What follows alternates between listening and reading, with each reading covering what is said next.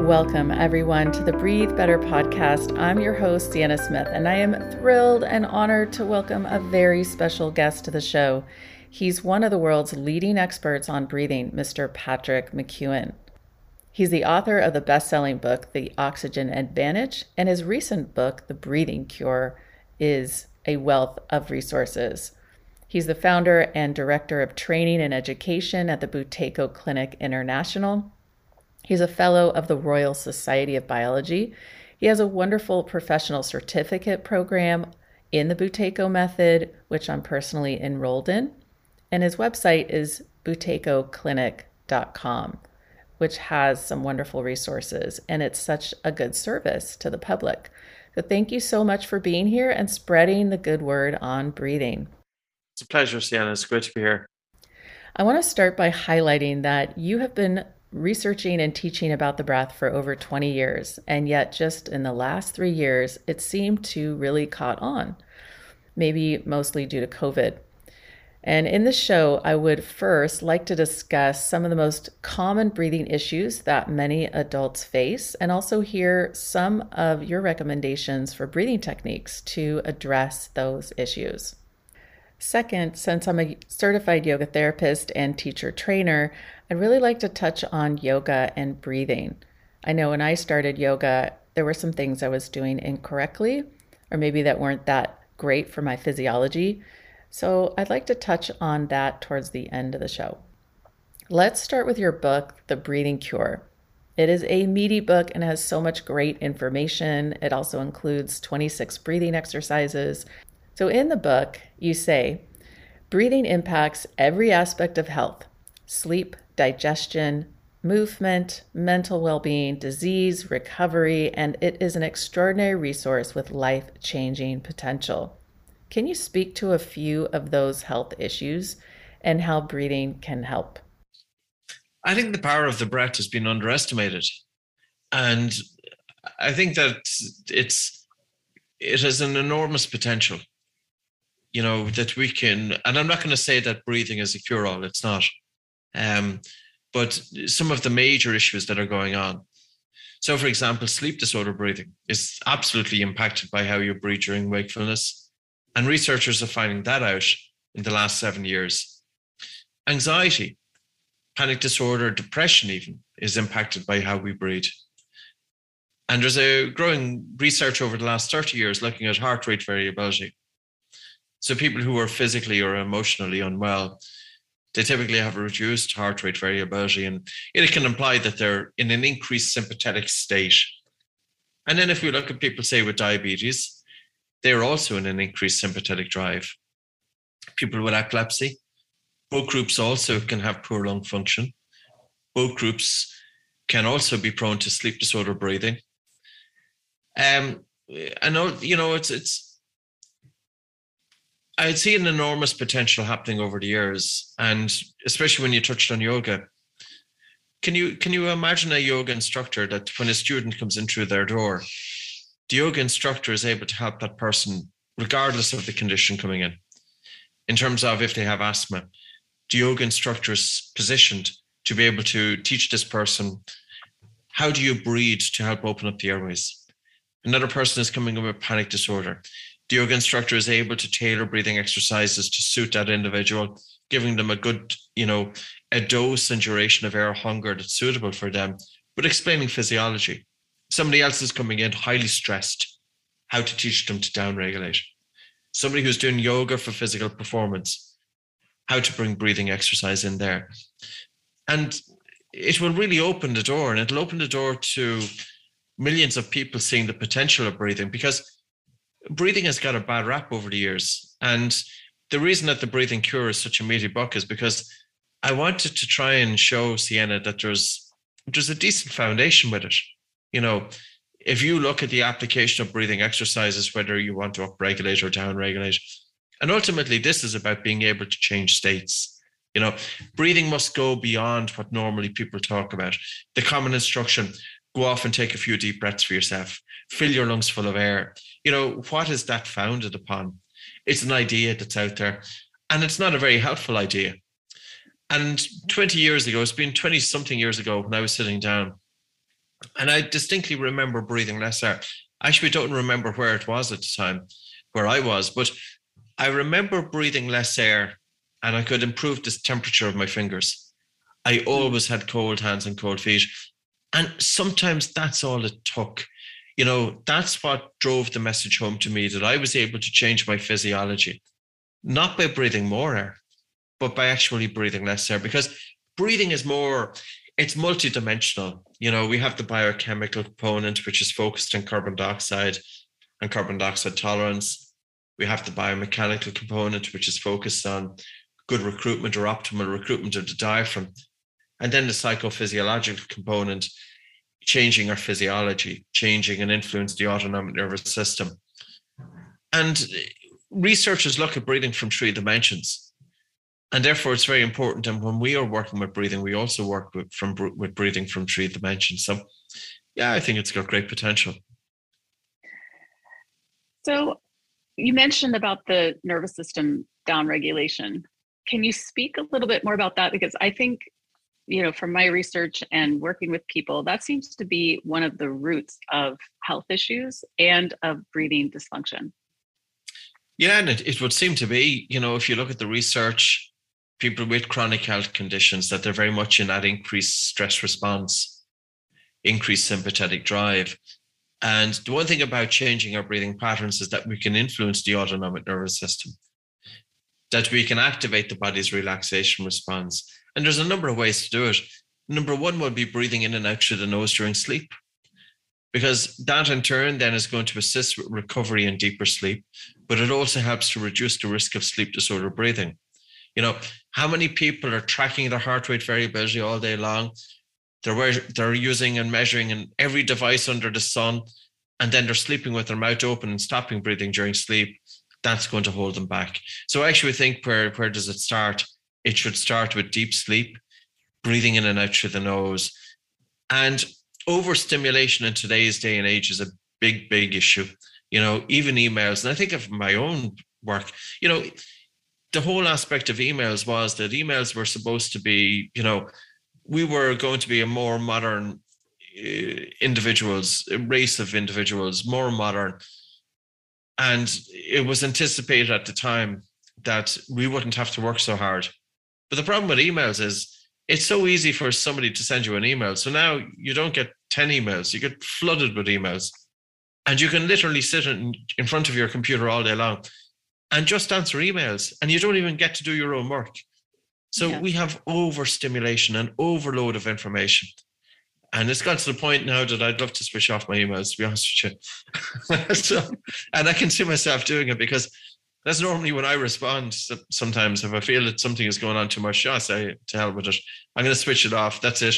I'm never going to answer an email for the rest of my life. And it's close. So I'm not quite there yet.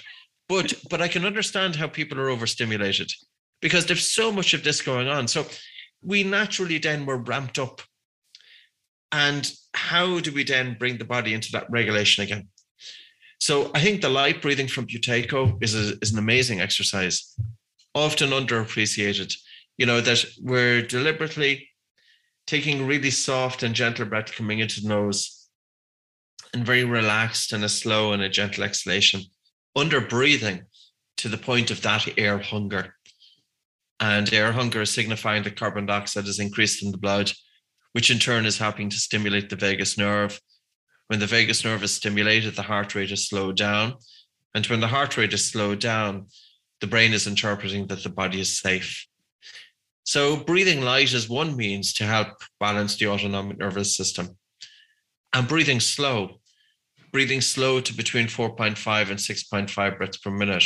But I would emphasize that it's not just about breathing slow, because sometimes people are breathing slow and they're taking this full big breath, or they're using their mouth. And what's happening then is that they're focusing on one dimension of breathing, but they're sacrificing the other dimensions. Whenever we focus on one dimension of breathing, it's very important that we give cognizance to the other dimensions. So even to think of breathing nose, breathing light, breathing slow, breathing low. And they are 3 individual dimensions, but even though each is unique, there's also some overlap. And each one of them we can help to stimulate the vagus nerve. But I also think, like I just gave a talk there about 20 minutes ago, I finished up to a corporate environment of about 100 people. The corporate world, people are suffering from burnout, never seen before. It's now, so many people are leaving, the great resignation, all of these buzzwords we're hearing all over the place. We're not gave the tools to deal with stress. We're not gave the tools to deal with difficult situations, People go and they spend 4 years at universities learning business degrees, and they come out of it. And the first challenge that hits them, they have no control over their physiology.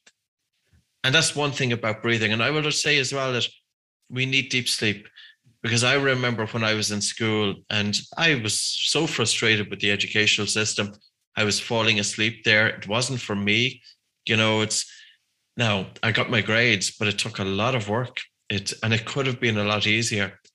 So in terms of the overall picture here would be, regardless of the walk of life that you're in, isn't it excellent to be able to have some control over your physiology? That if a difficult situation presents itself, you can automatically bring your attention inwards. And even if we're just focusing on the exhalation, of course, that you will be working with your students, that with the inhalation, we know that the vagus nerve has stepped back, that the foot has taken off the pedal. We know the exhalation is more under the body's relaxation response.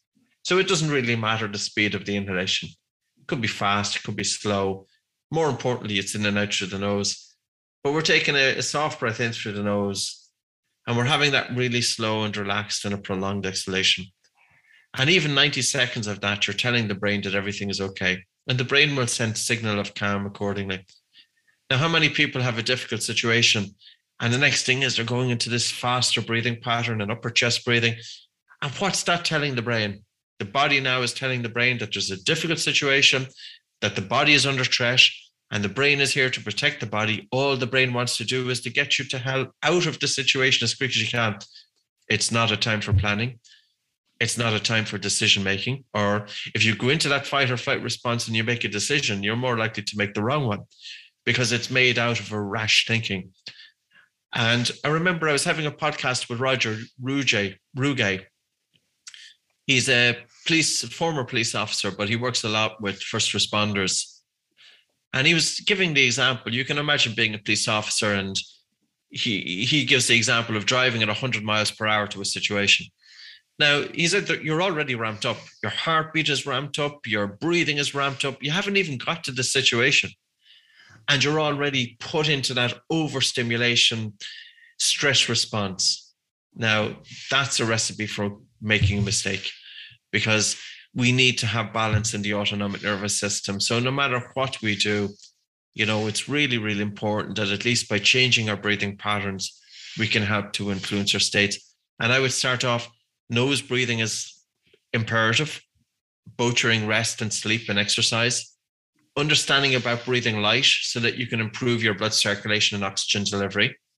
Understanding about breathing nose and low for the benefit of good recruitment of the diaphragm, for massaging the internal organs, for providing stabilization for the spine, for the connection between the diaphragm and the emotions. Slow breathing to between 4.5 and 6.5 breaths per minute.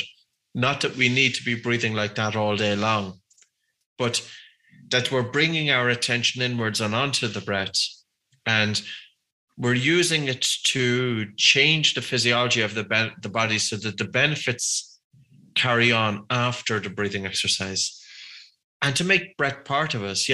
Like I've seen it, people even, for example, doing meditation,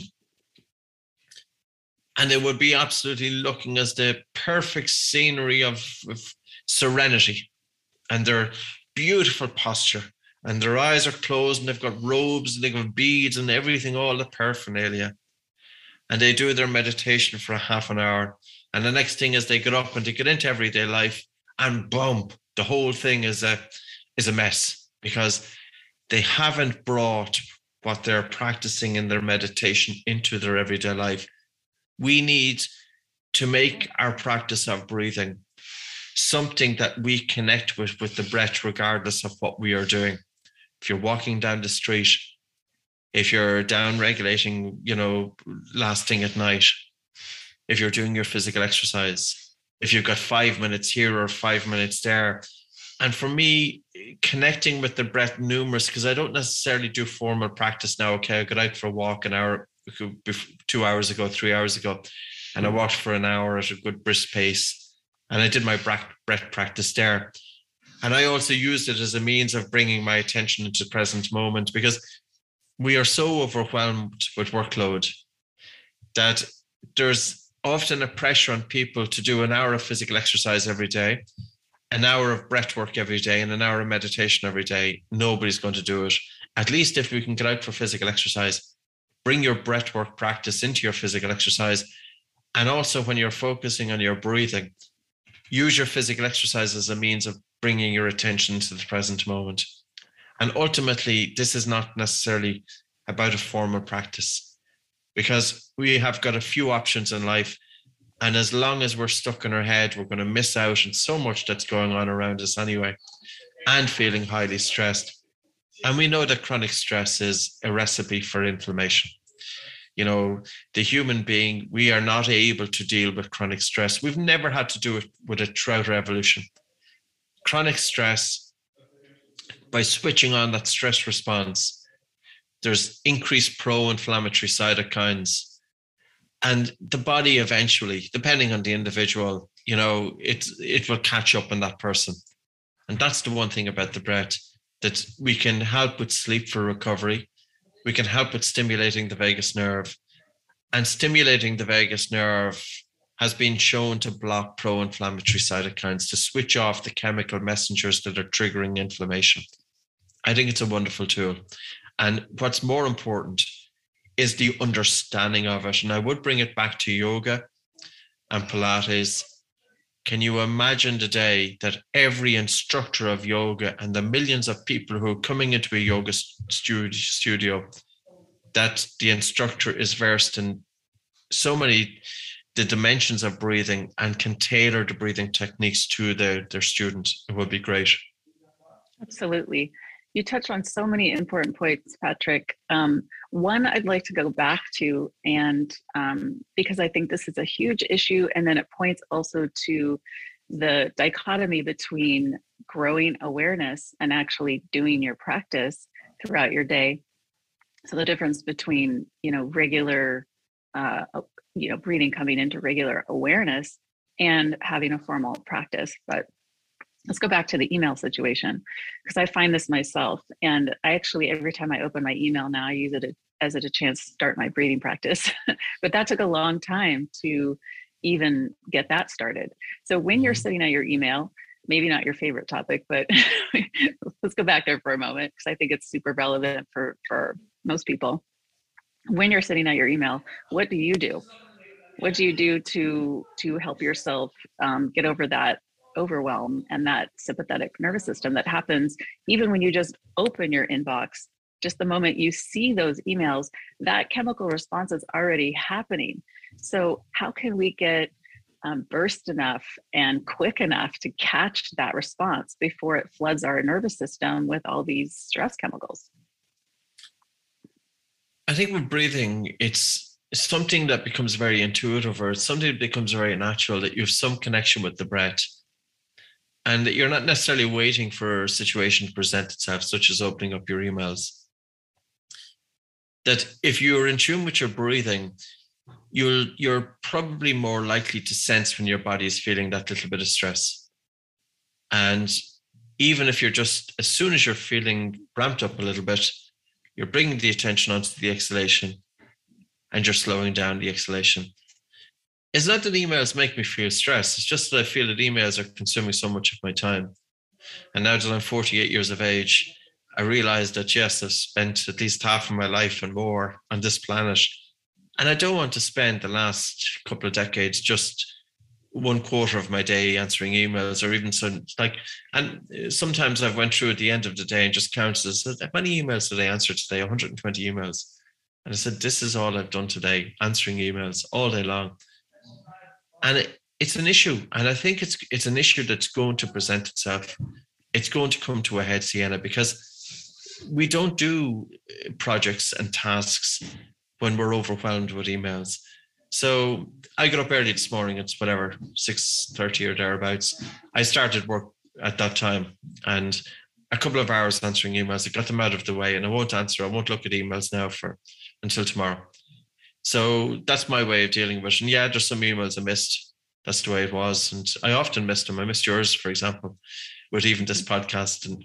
But you know what? It's never the end of the world, because even when you miss an email, and I think people understand it, like, even though people kind of want everything has to be answered instantaneously, and, you know, everybody's wanting instant gratification. At the back of it, we all realize that we're all trying to be in this together. And I would say to people is, don't overwhelm other people with emails, you know, because you're taking their time. And the one thing that we just have a limited amount of in this planet is it's time. That is the issue. And Absolutely. We want to be using it sparingly. So the connecting with the breath, for me, I don't even give it conscious thought. I just, even as I speak, I'll have some attention inwards. And it makes life a bit softer. It makes life to be in a nicer place. Now, do I sometimes get ramped up? Of course I do. Everybody does.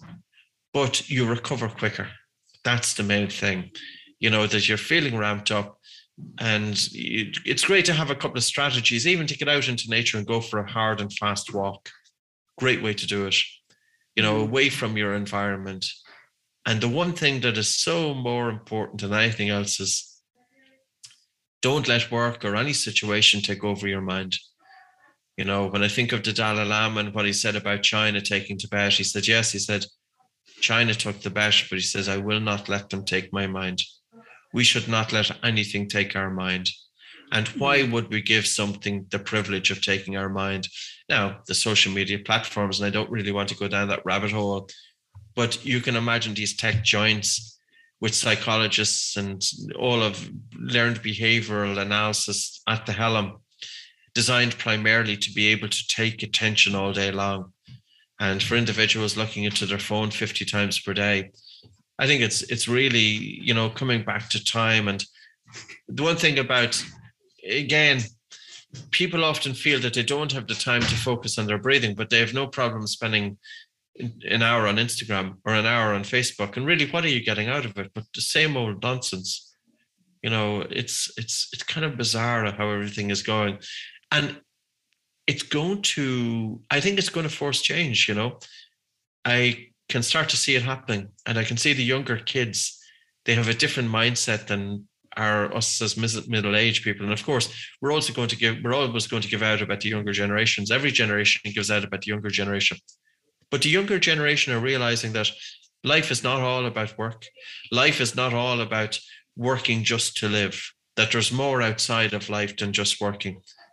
And even though emails, etc., has kind of, has a still stranglehold over us, I can also see that change.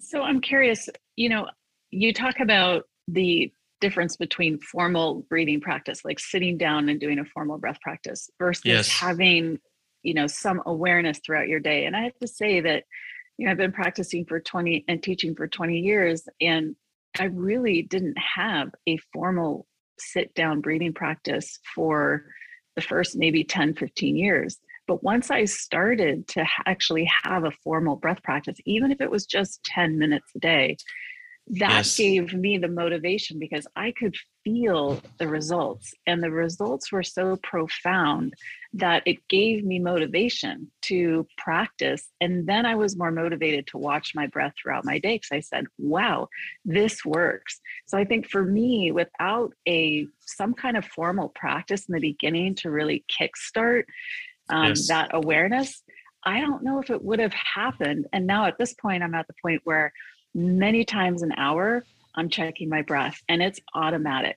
And I would love for people to find a way for that to happen. And many people ask me that. They're like, hours go by and I haven't checked my breath. And I probably was holding my breath dozens of times throughout that time. And if I could have just had the awareness. So I think that, you point to this thing about distraction and people not being able to stop with their social media. And it just, so much of it for me comes back to how can we teach people to have awareness? And so I link that back to my formal practice as really the thing that helped kick me into a state of such severe motivation, because I'm like, I need to find that peace right now, that peace that I had on the cushion where I was doing my formal breath practice.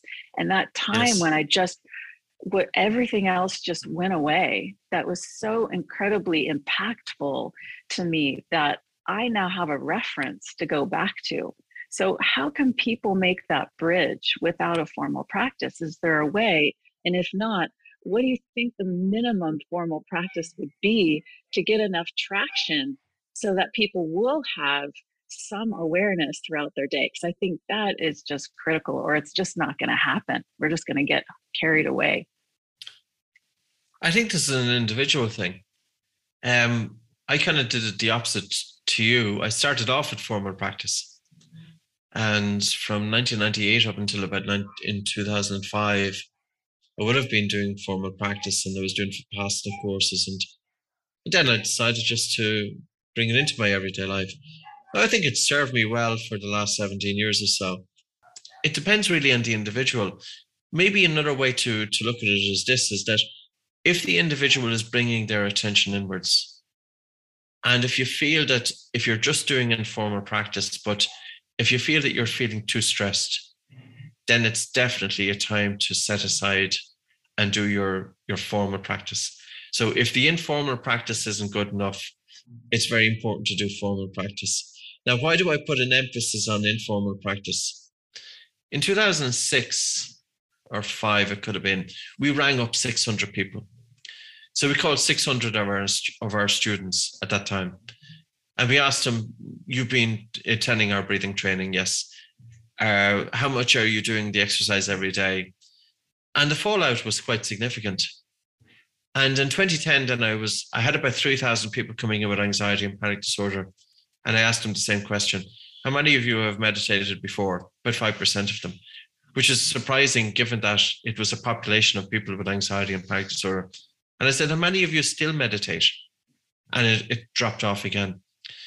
And then at the end, I was just thinking, how can we change the habit? So it's not that I just want to focus altogether on the informal practice. I think formal practice is absolutely wonderful for somebody who can continue to do it. Absolutely. Why not? Most beautiful thing in the world. Bring your attention inwards. But what about the person who doesn't feel comfortable with the formal practice and then they abandon it altogether? And for them to start thinking about the informal practice, that if you're sitting in the car for 2 minutes, bring your attention onto your breathing. If you're watching TV, if you're out in nature, if you're going for your walk, you can be on a treadmill and you can literally be having your attention on your breathing all that time. So I think it's going to depend on the person. And it does really come back to, we all know it ourselves when we're feeling a bit ramped up, if we're in tune. And probably I wouldn't have been aware of it back 25 years ago because I was so stuck in my head and my physiology was mouth breathing and faster breathing and upper chest breathing. So I would have been ramped up all the time. And I suppose when you're ramped up all the time, you don't necessarily know that you're ramped up because that's just the way you are. But when you have had a taste of relaxation and down regulation and bringing your attention inwards and balancing in terms of the physiology, you've got something to compare to.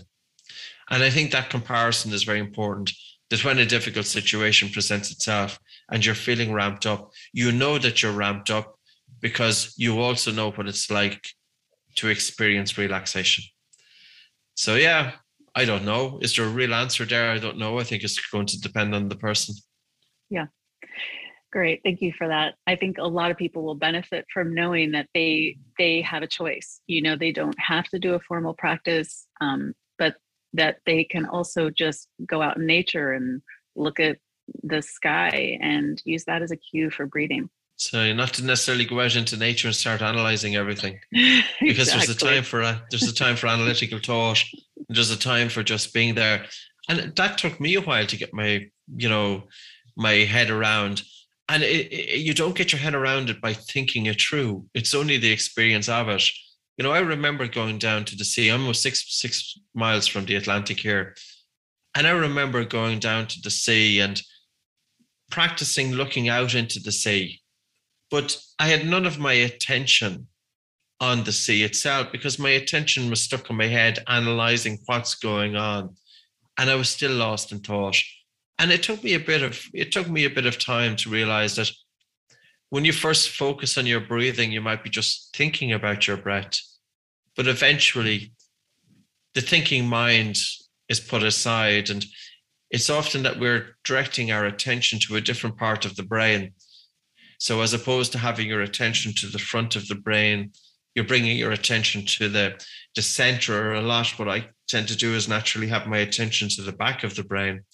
And by holding my attention there, it's bringing me into that present moment awareness. And I think the breath is a great place to bring your attention into the present moment. So coming back to the forest, yes, go into the forest, but don't start saying to yourself, oh, there's an oak tree and there's an ash tree and God, look at how old must that tree be? Because this is just analytical thought. And I'm using the example now, you could go to a restaurant and somebody presents a beautiful meal in front of you, most beautiful meal possible. And if you're stuck in your head, you're not going to see the meal. You're not going to smell the meal. You're not going to taste the meal. And this is just a meal. What are we missing out on when we're stuck in our head? And this is why I would motivate people, because sometimes people think, well, I don't have time for this and I don't have time for that. And breathing has had too many woo-woo connotations. But how about performance? Because your ability to concentrate and hold your attention is based on your capacity to direct attention of the mind. But if your mind is all over the place, your performance is going to suffer. But of course, if your mind is all over the place, you're going to be less happy. Yes. I love that you mentioned about bringing the awareness from the front brain into the back brain, because the front brain is where most of that sort of busy cognitive thought is happening. And the back brain is actually where the respiratory center is, right? The brainstem. Even just leaning back, because our head is always so far forward and it's compromising our airway and such, that just gives me such a wonderful visual of not only focusing on the back brain, but also bringing the head back into position that is going to be more conducive to opening the airway, and also linking it to body awareness as far as yoga goes, because yoga is such an important aspect of yoga, is to focus on somatically what's happening in your body. Would you, besides focusing on the back of your head, would you recommend any other type of body focusing or body scanning type of techniques and link them to the breath, just to help the mind to focus on something? Otherwise, you could be mechanically doing your breath practice, but it's not doing anything because you're stuck in your head. Yes. Yeah, I think it's really good to be able to bring your attention out of the mind and into the body. A lot of the work that we do with athletes, we have them do their training with every cell of their body, lift their weights, and as they're lifting their weights and they're feeling the tension, is to bring their attention to that muscle. If they're going for a walk with every cell of the body. If they're going for a jog with every cell of the body. Now we use it as a means to help access flow states, that state of alertness and relaxation at the same time. But I think it's going to have parallels in yoga, because in yoga, you're directing your attention inwards onto the movement, onto your breathing. And as long as you have your attention out of the mind and in your body or on your breath, your mind has quietened, that there's a stillness after coming to the mind. But if you go for a walk, Krishnamurti is a very well-known spiritual teacher. And he made his goal of going for a walk, and I think it was for an hour or 90 minutes per day. But his whole objective was to go for the 90-minute walk, but not to think during the walk. In other words, to walk with every cell of the body. And seldom do we really bring our attention into the body, but I think it goes hand in hand with the breath. And I would also go as far as saying is that for me, bringing attention out of the mind is the easiest place for me anyway, was to start with the breath first and then to bring the attention into the body. And even, even just starting off with a small part of the body, the hand, closing the eyes and bringing your attention in there and just feeling the inner bodily sensations, not thinking about it. Because at the start, of course, you're going to be thinking about it. That's kind of normal, but just keep on practicing it. And you might be feeling the temperature of the air against your skin. You might be feeling any inner bodily sensations, and then bring your attention as far as your elbow. And at least if you start off with one part of the body that's quite small, and then you can build up on that. So we start off with breath awareness, body awareness, and then mind awareness. I think mind awareness is the one in paying attention to what's actually going on in the head, knowing what we're thinking about, knowing what thoughts are consuming us. I would always start off with the breath first in the body and then to start paying attention to the mind. But that's just me. So maybe people have different ways of doing it, Speaking of the mind, I think rumination is one of the biggest issues. We ruminate on everything. And a lot of times we don't even know we're doing it. So yes. Is there a breathing technique that can hack rumination? Yes. A good breath hold. Mm. And again, a breath hold is not going to be suitable to everybody. It's not going to be suitable for somebody with panic disorder and anxiety, but maybe they could be doing small breath holds.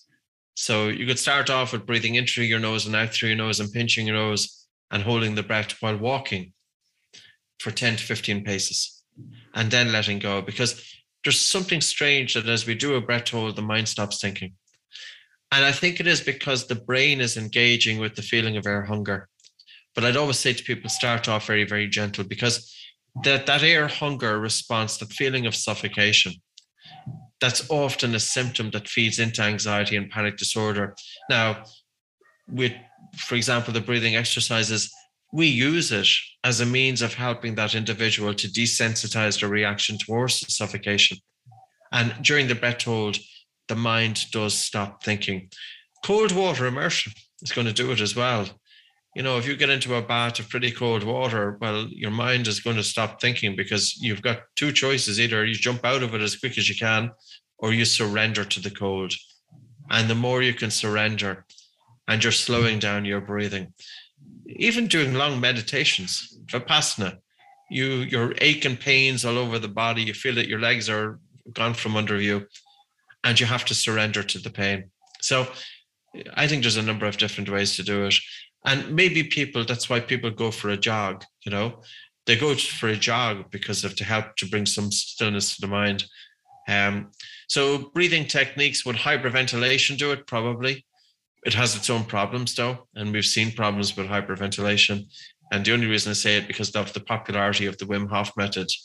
We've seen people hyperventilating and it has put them into such a stress response, even though many people get benefits from it.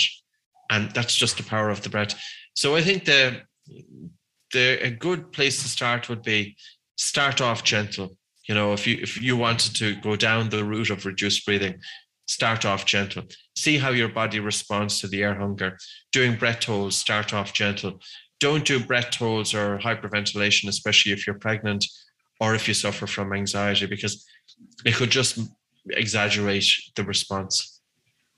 Thank you. I think that's a really important point, that there are some contraindications to certain breathing techniques, and they really need to be considered not only on what your health issues that you have, but what's presenting for you in the moment, because we may have anxiety, but we're not feeling it in the moment. And that might be a good time to actually practice so that we get comfortable with that air hunger. Now I want to bring your bring back to what you said about the fast breathing, because this really links into issue of yoga and yogic breathing techniques, and one of which I'm sure you're well aware of is called Kapalabhati and also Bhastrika.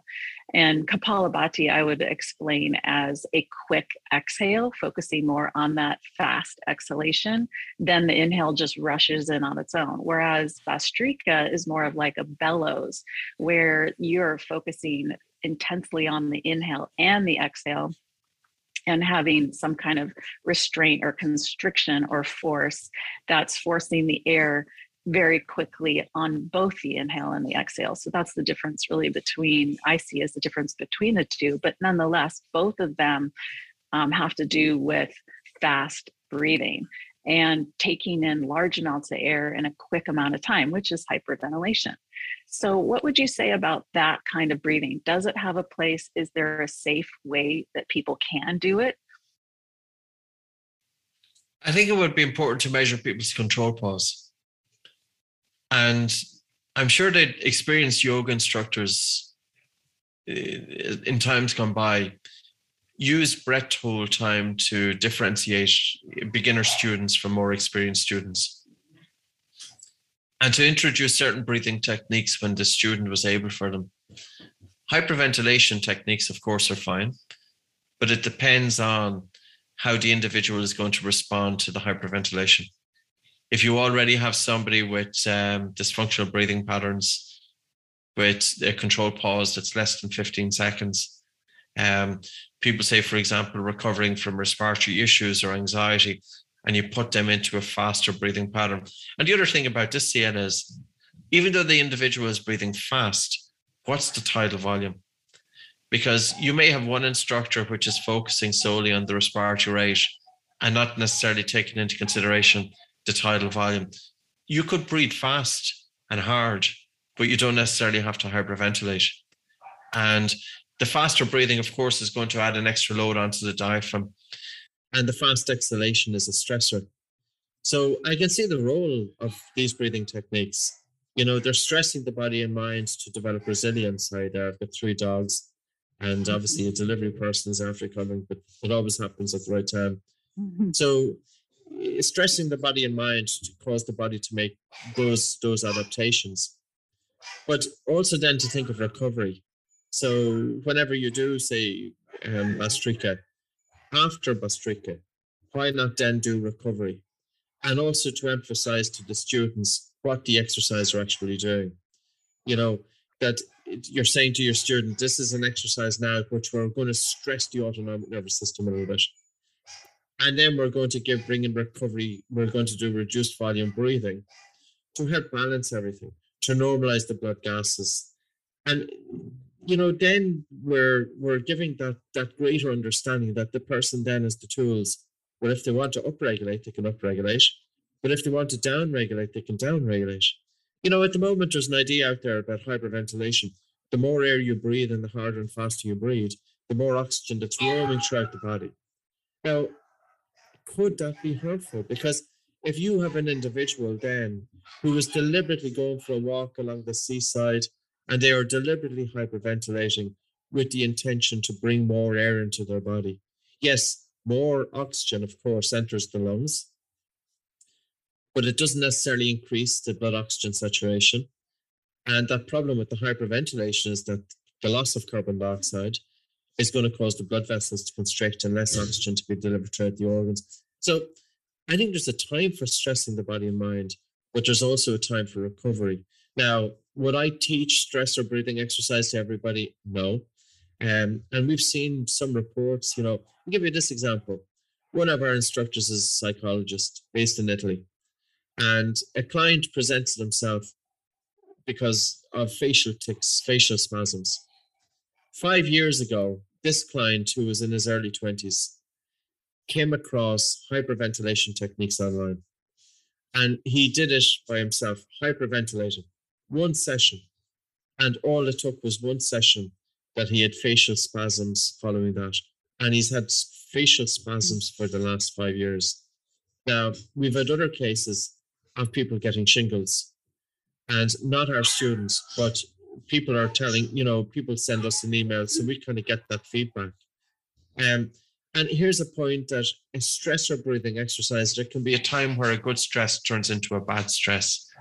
And, that then is a problem, because I think we really do need, and I've made mistakes with the breath, I've made plenty of mistakes. We need the instructors who are teaching these exercises to be fully cognizant of what's going on here and to tailor breathing exercise according to the individual. Absolutely. I think you make a very good point about the difference between teaching an individual and the difference between teaching a group. And I always found it quite challenging to adapt breathing techniques in a yoga class that's full of 30, 40, or even more people. I find I make a lot of disclaimers and really rely on people to make good choices for themselves, but they don't always, because of the competitive nature of the human mind, right? So what do you think really is the best thing that you mentioned, on your website, that one of your long-term goals is to educate professionals, including yoga teachers, physiotherapists, speech and language therapists, dentists, about the Buteyko breathing method to better help their client? What would you say to people in those professions, and also people who are going to yoga classes, about the Buteyko method that could be most useful to them, most universal?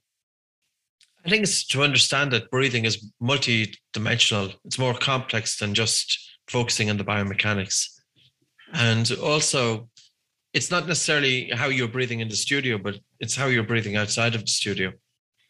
Can you bring in functional breathing into your rest, into your sleep, into your physical exercise? I really feel that the professions could improve the long-term outcomes of their patients. To give you an example, sleep doctors. It's been known for decades that open mouth breathing during sleep leads to a lighter sleep and increases the risk of sleep disorder breathing. The top sleep doctor in the world, who is considered Dr. Christian Guilleminault, spoke about this. And I remember in Bordeaux in 2016, 6 years ago, and he stood up in a room of about 200 medical doctors. I was there, but I'm not a sleep doctor. And he said to the doctors, the elephant in the room here is mouth breathing during sleep. We really have to be paying attention to it. Now, here is something that sleep doctors are actively working with their patients, but how many sleep doctors are actively encouraging their students and patients to breathe in and out through their nose? It's not happening. So I would love sleep medicine getting more an awareness of the different dimensions of breathing. Think about the asthma population. I came into this because of chronic asthma for 25 to 26 years, and it made a dramatic recovery, dramatic change to my life. And I remember approaching then the bodies and the organizations who work in asthma, and I said, please investigate this. They weren't interested. They didn't want to know about it. And that was in part which drove me then to write the books, because I felt that the professions didn't want to know about it. And many of the professions didn't want to know about it. And I could also understand that if you have an instructor who's trained in a particular modality, so say, for example, you have a yoga instructor, and that yoga instructor was trained and their guru has gave them a precise training, that yoga instructor is feeling very indebted to their guru, and the yoga instructor would feel a sense of betrayal if the yoga instructor was to start deviate outside of the training of their guru. But that's what's holding this back, because we have to realize that there's so much more to breathing. And as you said, you can still give this to 30 or 40 students inside a yoga class if you start off very gently, and then you just gently gear up. And you're saying to the students, only go as far as you feel comfortable and listen to your body. So say, for example, you're bringing students into different asanas and you're having them focus on their body, but also focusing on the breath. And you want them to have really light breathing through the movement. And you could time the movement and time their light breathing that you do not hear any students breathing in the class. But you can say to some students, listen, if the air hunger gets a little bit too much for you, make your breathing a little bit harder. So in other words, tailoring it to the needs of the student, but also bringing then yoga, bringing breathing off the mat. And the dental profession, there's an article that you'll find online, published back 1907 or 1908, and it's published in the journal that was around at the time called Dental Cosmos. And it spoke of young children in class. These kids were mouth breathers. They have overcrowding of teeth. They have their jaws that are set back. The children are inattentive in school. They have dull and expressionless faces. Like, it's terrible stuff, that was written about kids 111 years ago or 12 years ago. Nothing has happened. The dental profession has debated it. There's been, article after article, and the dental profession don't even know where to start. Now, it doesn't take 500 double-blinded randomized control trials to realize that the human nose is there for a purpose, but it has been overlooked. It's been overlooked in respiration. It's been overlooked in sleep medicine. It's been overlooked in dentistry. And it's also been overlooked in mental health. 75% of the anxiety and panic disorder population having dysfunctional breathing. They are breathing a little bit faster, a little bit harder, upper chest breathing, open mouth breathing, irregular breathing patterns. They will have a low control pause.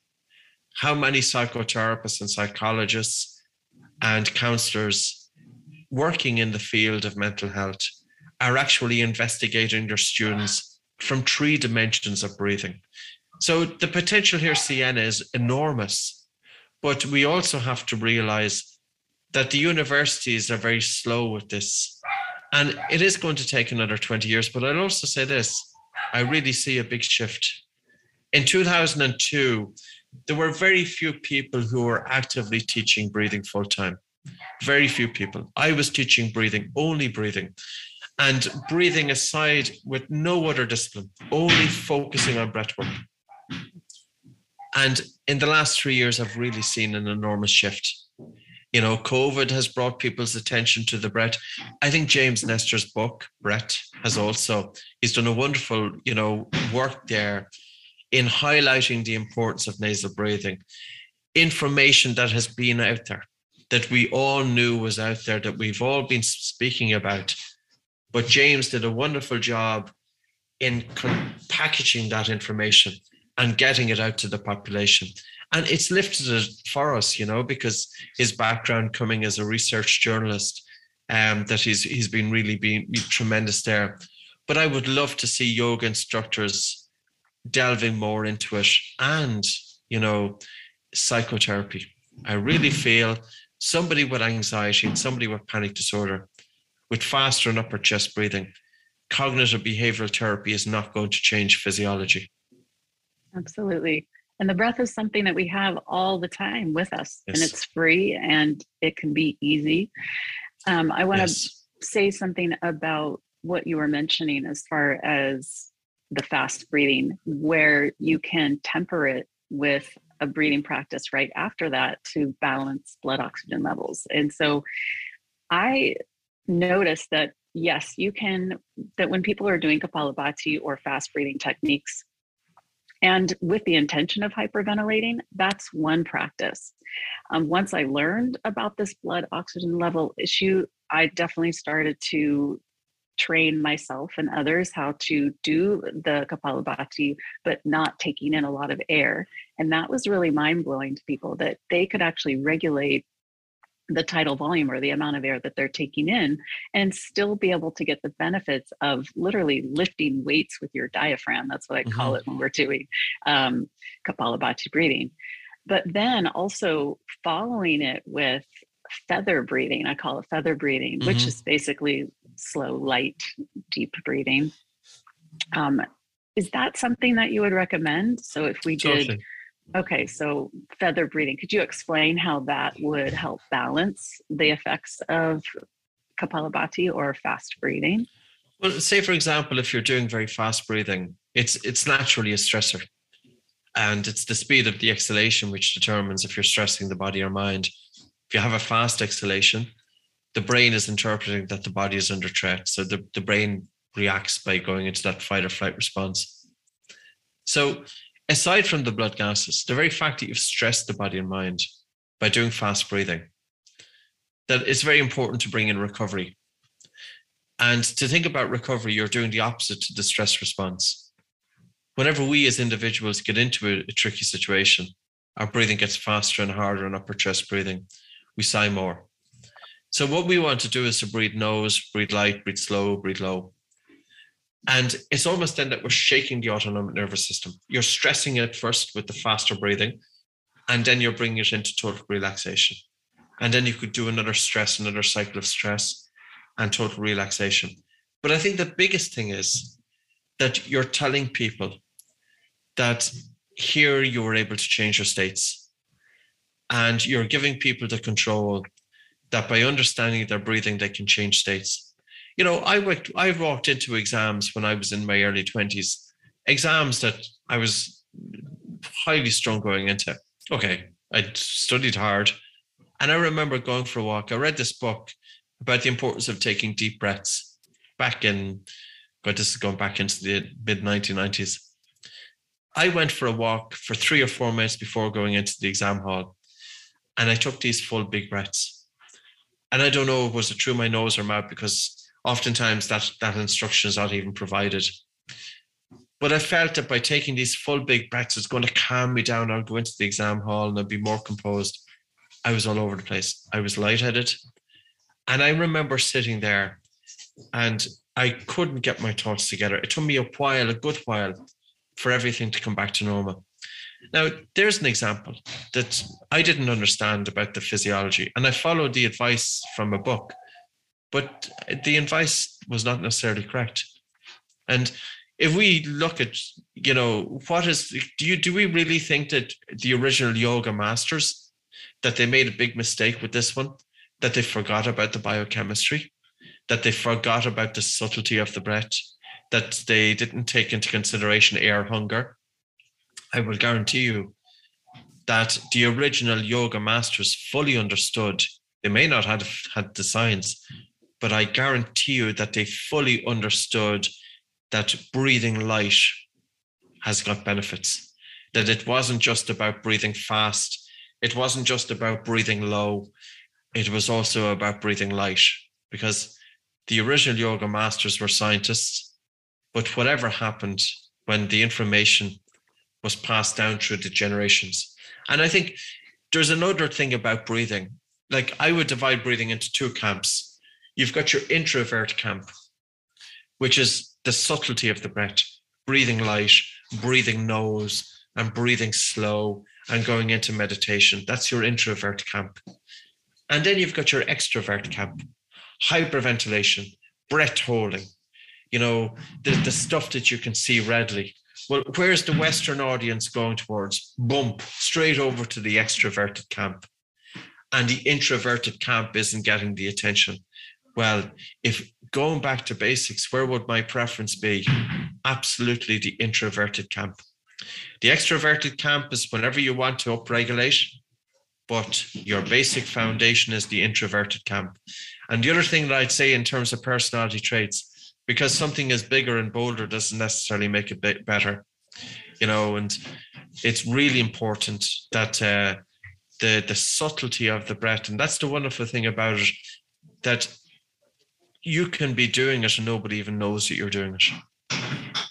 Yes. And I think that's something that yoga brings very specifically to the table, is becoming more aware of your body, being in a state of awareness and connection to the body that you wouldn't otherwise get if you were in your head, basically. You know, but yoga's main premise is to be in the body, to feel the body, so that you can help not only notice, but then appreciate when you are able to regulate your system. That appreciation, when you feel those benefits, it's going to keep people coming back for more. So, you know, but people might miss those. And I love that throughout this talk, you have emphasized a really important point, which is bringing it off the mat, off the cushion, out of your breathing practice into the world.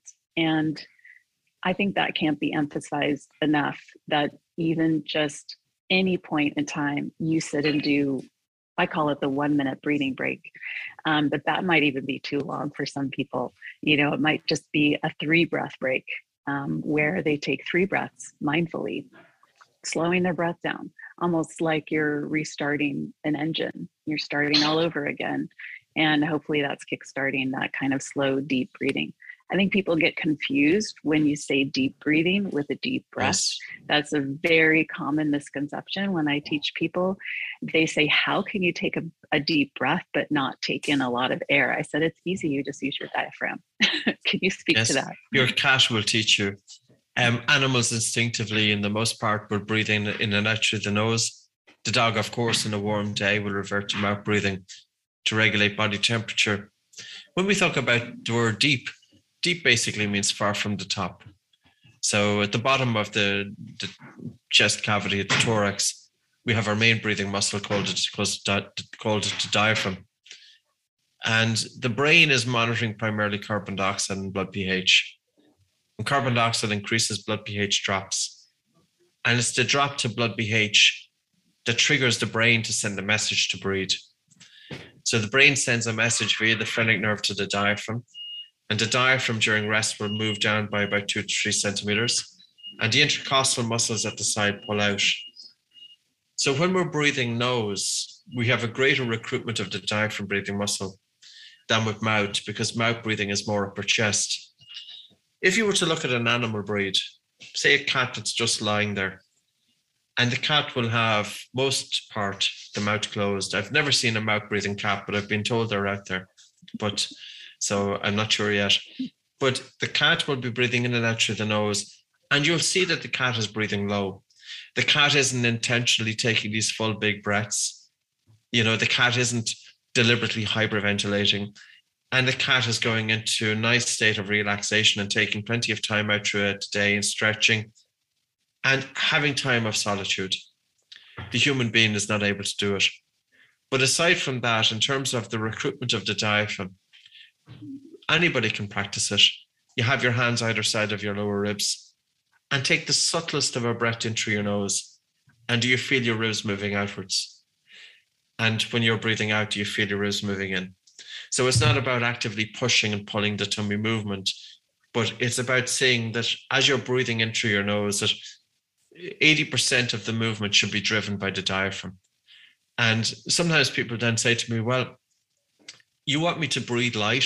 We only practice breathing light at certain times throughout the day.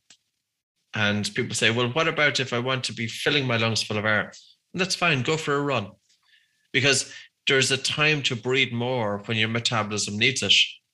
But it doesn't necessarily make sense to be filling your lungs full of air, because now you're breathing more than what your metabolism wants. It's the same as overeating. We all know that we could eat too much food. Of course, that's not good. We can drink too much water. That's not good. And we can breathe too much air. That's not good. Absolutely. And I love that analogy between overeating and overbreathing, because everybody knows what it feels like when you overeat.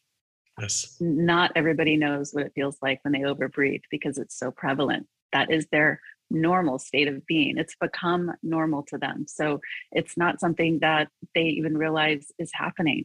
So giving people that analogy, I think is great.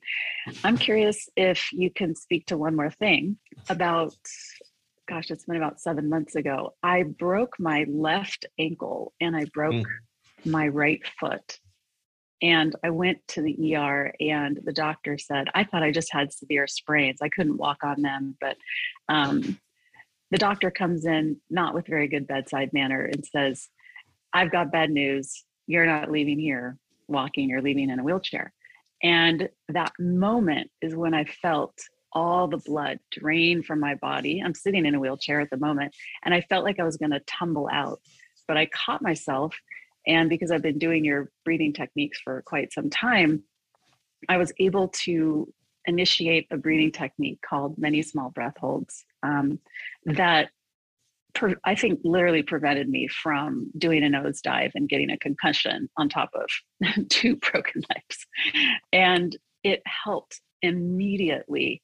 And it helped me really come back to, and that's what you mentioned earlier about stopping the breath, just stopping the breath. I think if I was an anxious person, or if I had a panic disorder, I don't think I probably would have been able to do that.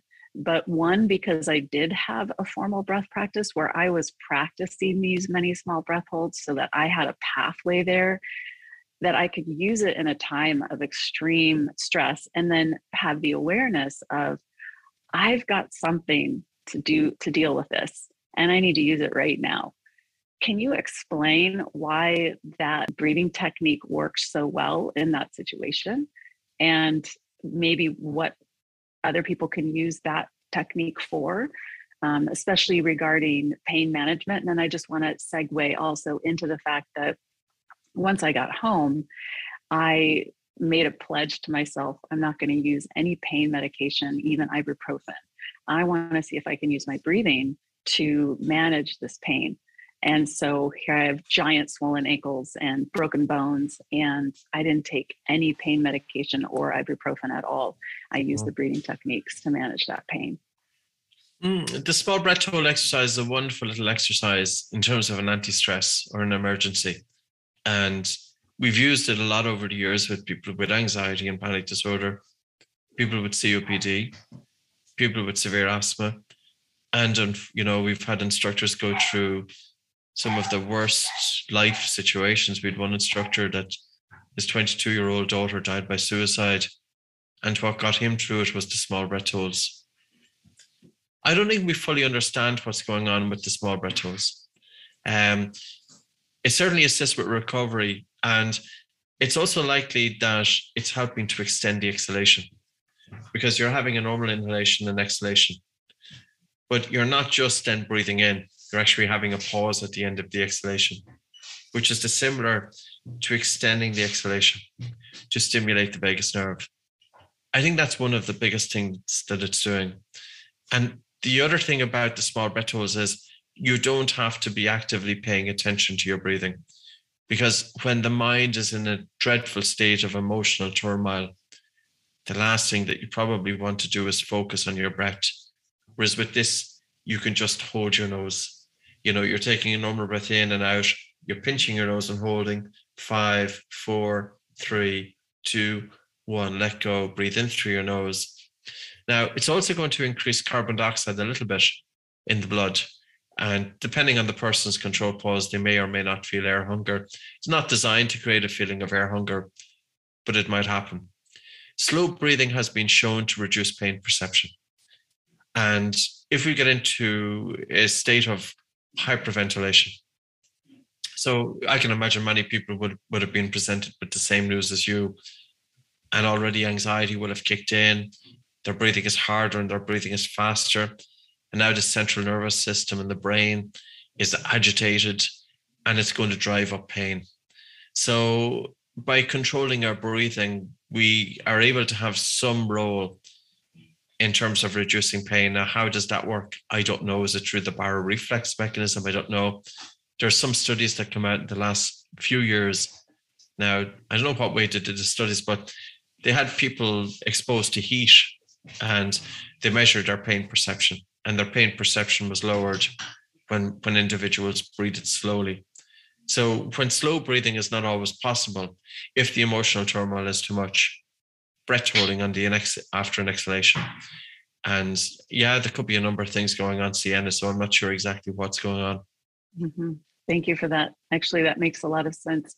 I think to close, would you mind leading us through that breathing exercise? Sure, of course. So Great. The small breath holds is a very simple exercise, and it can be practiced by anybody. So it's a very good place to start. Now, you mightn't feel a whole lot out of it because it's an emergency exercise, but you might. So who knows?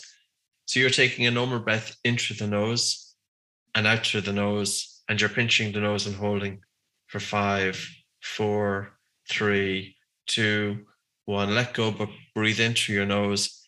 And now you're just breathing gently for about 10 to 15 seconds. And when you feel comfortable again, Take a normal breath in through your nose, out through your nose. Pinch your nose and hold. 5, 4, 3, 2, 1. And then you let go. And then you're breathing gently for about 10 to 15 seconds. How many seconds is the inhale and the exhale? Well, in terms of, we don't necessarily count it because I think it's going to be individual to the person. You know, if you've got somebody who's quite stressed, their breathing could be a little bit faster. So we don't necessarily time the inhalation or the exhalation. We time the breath hold that it should be no more than half the person's control pause at that time. And that's the beauty about doing these exercises, like working with people with long COVID, where the autonomic nervous system is really dysregulated with some individuals, that they can hardly get out of bed. They're hardly able to stand up because they've got postural orthostatic tachycardia syndrome. Their heart rate jumps up. Their breathing can be so labored that they can only hold their breath for about 4 seconds. That's their control pause. So we have them do breathing recovery to help to bring a balance in the autonomic nervous system. But the rule of thumb is only hold your breath during the breathing recovery exercise for half your control pause at that time. So we tend not to time the breathing so much, but you know what, you could be breathing in, depending if a person has a decent enough control pause, breathing in maybe for a couple of seconds, breathing out for, normally the exhalation should be 1.5 times the length of the inhalation. So if the inhalation was for 2 seconds, the exhalation should be for about 3 to 4 seconds. Then you're holding your breath for 5 seconds. I think one thing about the control pause that I found is people may miss the fact that they actually had the impetus to breathe and then just skipped right over it. What are the signs basically that they can look for that's showing them, you know, you're having a breathing response, you're trying to take in more air and you're ignoring it basically, and you're getting a larger number than you otherwise would? So the control pause is to make sure that you're sitting down for about 5 minutes before you measure it. You're taking a normal breath in and out through your nose. You're pinching your nose with your fingers. You're timing it in seconds until such point that the brain sends the first definite signal to breathe. Now, how would the body experience this? You might have an involuntary contraction of the diaphragm. And the diaphragm breathing muscle is mechanically linked with muscles in the throat. So sometimes you can actually feel it as a swallow. And so if it's a contraction of the diaphragm or a swallow, oftentimes they can coincide. Now, a person might be just swallowing anyway. So how do you know? Well, you don't in that instance. Or the first definite desire to breathe.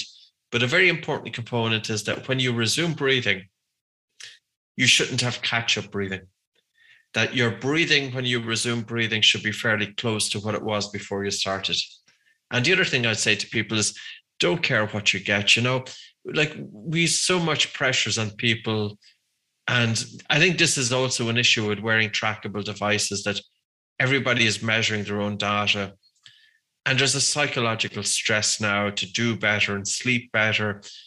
And when you're putting pressure on yourself then to do this, you're hampering the very thing that you want to improve. Yes, I would agree. I think the hyper measuring brings this hyper vigilant, which in itself stimulates the sympathetic nervous system, which is exactly what we're trying to downregulate. Yes. So I feel the same way with these tracking devices. We really use them sparingly. Plus, it's actually hooking us to our devices once again. Yes. And those devices have EMFs, and they've got this, distraction quality that we just can't manage sometimes. So there's all those reasons as well. Thank you for taking the time and talking to the Breathe Better podcast audience. I think you addressed some really important points around the adult population and the health issues they have, and also the yoga population. There's 300 million people practicing yoga around the world, and I think it's important that if they're using it for a breathing practice, a mindfulness-based practice, that they be doing it in a way that respects the physiology of our body. You're very welcome. It's a pleasure. Thank you, Sienna. Take care. Thank you all so much for tuning in. Remember to rate, review, and subscribe to this podcast. If you'd like to visit Patrick's website, it's buteyko clinic.com. If you'd like to visit my website and see what I'm up to, I am offering a breathing course, and the next one is starting soon. Visit siennasmith.com. Thanks again, and I'll see you in the next episode.